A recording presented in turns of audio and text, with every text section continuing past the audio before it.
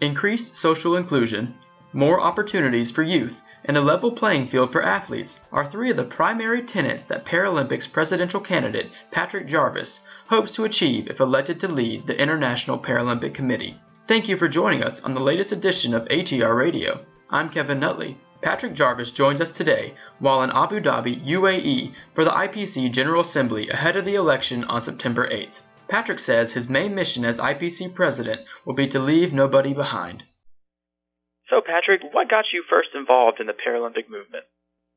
Kind of an interesting story in that I had adapted the prosthetic arm I wore by taping a bottle opener to it. And a gentleman came into the restaurant I was working in, saw the bottle opener on my hook, and started talking about Paralympic sport. And literally, it was an alpine coach interested, and he sold me on getting involved in a movement that I kind of resisted at first, but once he convinced me in the heart of what it was all about, I showed up a ski training session and have never looked back. I was just pulled in by the whole spirit of the movement. Excellent. And what have been your experiences with the Paralympic movement as in leadership positions? Pretty broad-based in terms of after I'd retired as an athlete. It struck me that they talked about being athlete-centered, but the mission staff and that I had seen, nobody was ever a former athlete. So I pushed pretty hard. So my first real leadership position was when I pushed hard enough to say that you need to take a look at how you man the staff. I was on the mission staff to the World Championships in 1994. Then it pretty quickly progressed in terms of 96, I was mission staff at the Games in Atlanta, then was named the chef de Michelin in 1998. Coming home from the Paralympic Winter Games in Japan in Nagano, one of our supporters, our huge supporters of the Canadian government, talked about what kind of dire straits we were in at the Canadian Paralympic Committee. And I said, you know what, this is a challenge that I'm willing to accept because I just wanted to ensure that our team got to Sydney. Became president of the Canadian Paralympic Committee when we were on the verge of bankruptcy, but the good and short end of that story is we raised over $2 million in a very short time frame and got the entire team to Sydney in 2000, where we finished third overall. Wow. From that point, it progressed in terms of stayed as president for 7 years and then ran for the International Governing Board back in 2005. And when I was elected, because of my thoughts around conflict of interest, I stepped down as president of the Canadian Paralympic Committee so I could fully dedicate myself to the International Paralympic Committee on the governing board. And you believe these leadership roles have really prepared you for the IPC president and that challenge? Certainly on that side. A number of other items, though, as well. Like currently I work as an executive director for the National Sport Federation Canada Snowboard, so I've got that sports side. Been involved in a number of corporate and university boards, which has also prepared me on the governance side. More specifically to the Paralympic element, I was on the 2012 Evaluation Commission, which then morphed into the 2012 Coordination Commission, which of course ended up for the 2012 London Games. That 7-year journey certainly prepared me on the element of the overall scope and scale of preparing for a Games. And interestingly enough, right at the same time in Vancouver, we were preparing to host the 2010 Vancouver Winter Games. I was on that board for 8 years.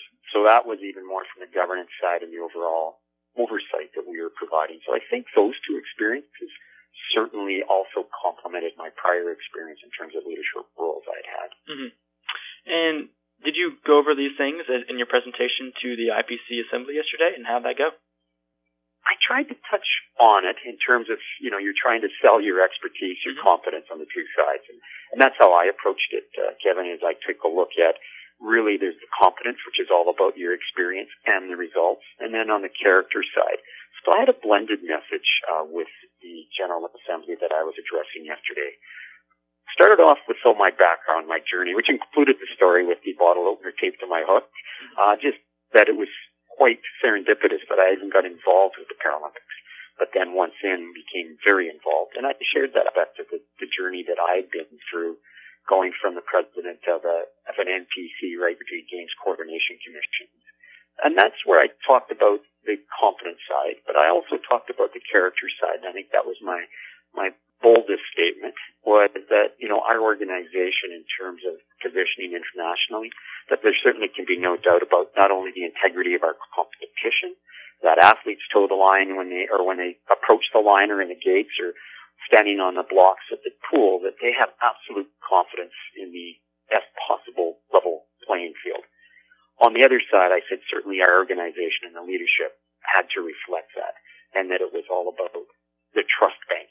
That with our partners, we needed leadership that was able to nurture and develop that trust, because from a foundation of trust with our partners, you're able to withstand any kind of crises or any type of differences that may emerge.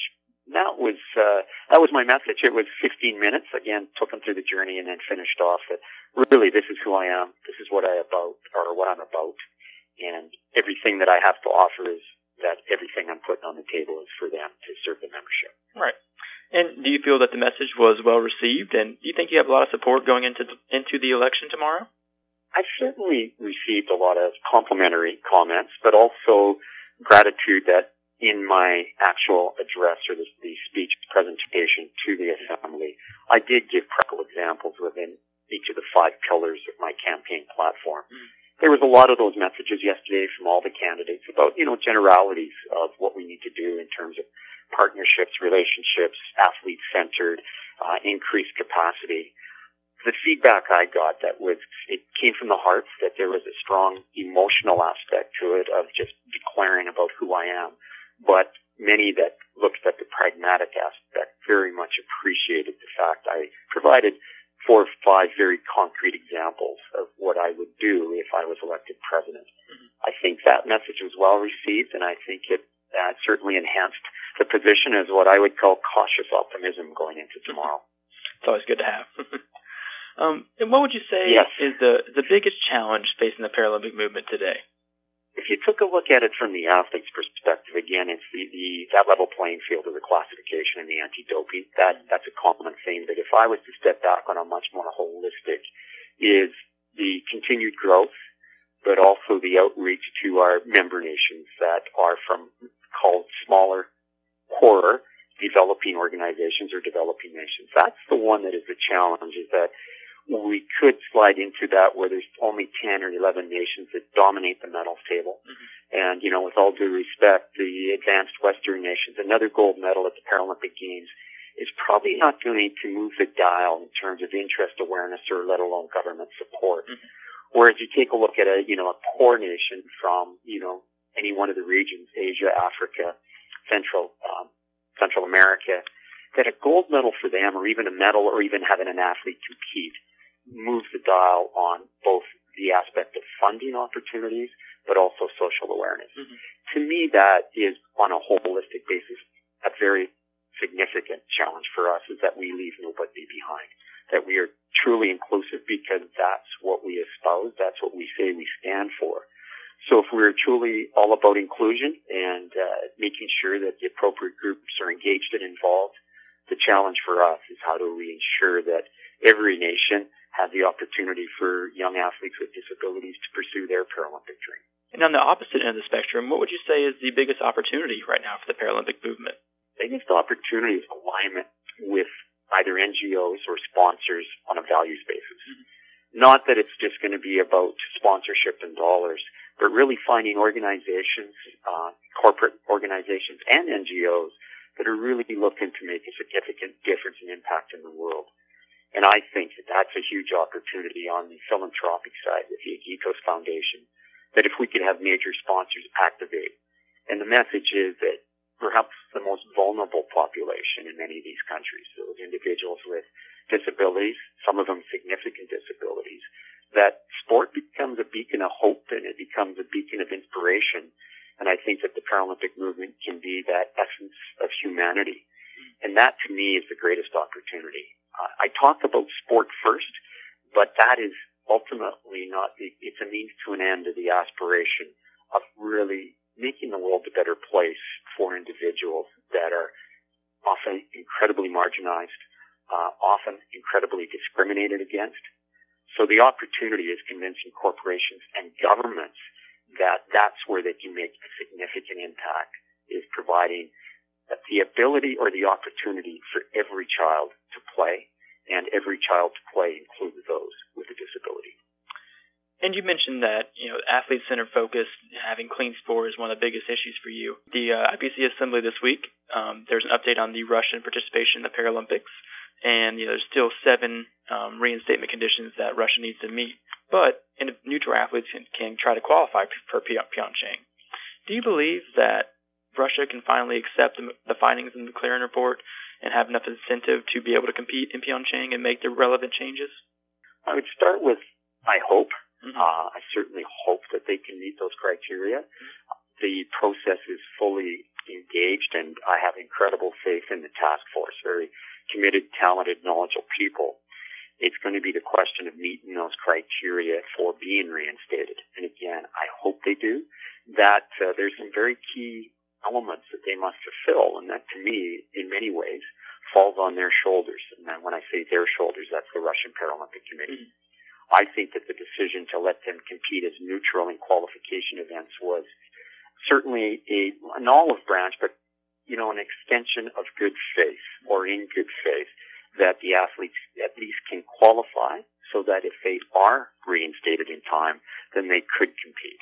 It took a little pressure off for some of those individual athletes to say, if I am clean, if Russia's reinstated, I wouldn't even be able to compete in 2018 because the qualifications have closed. Right. And with the election tomorrow, if you happen not to win, would you still be involved in the Paralympic movement, and in what capacity? I think if you were to cut me, I still bleed Paralympics, so in some capacity, I would probably withdraw a little bit from the international for a while to, in essence, for the new governing board, the new leadership to move forward with their agendas. I'm still certainly well connected to the Canadian experience, and if there was an opportunity to contribute in a meaningful way, would certainly entertain that. There's other aspects. I do have a sport federation I'm running. I am engaged in the Calgary Bid Exploration, which has moved into a new phase, looking at the 2026 Olympic and Paralympic Winter Games.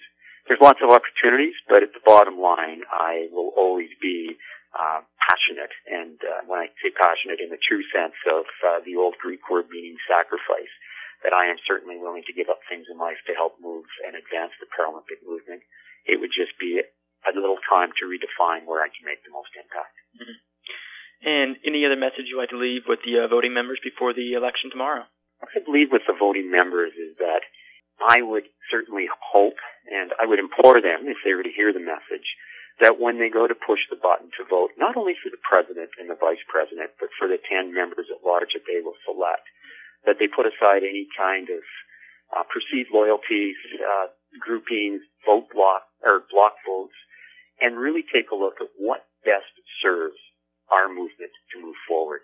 And it really is in their hands to select that team that for the short term, the next 4 years, will carry forward and build on the legacy of Sir Philip Craven and his team prior. That's what I would really ask them to pause, think about who on that team is going to help move our collective movement forward. Well, thank you for taking the time to talk with us, and good luck in the election tomorrow. Much appreciated, Kevin. Thank you for connecting with me. That was IPC presidential candidate Patrick Jarvis describing his goals for the Paralympic movement and the values he would bring as its potential leader. Thank you for joining us on the latest edition of ATR Radio. I'm Kevin Nutley. Have a good one.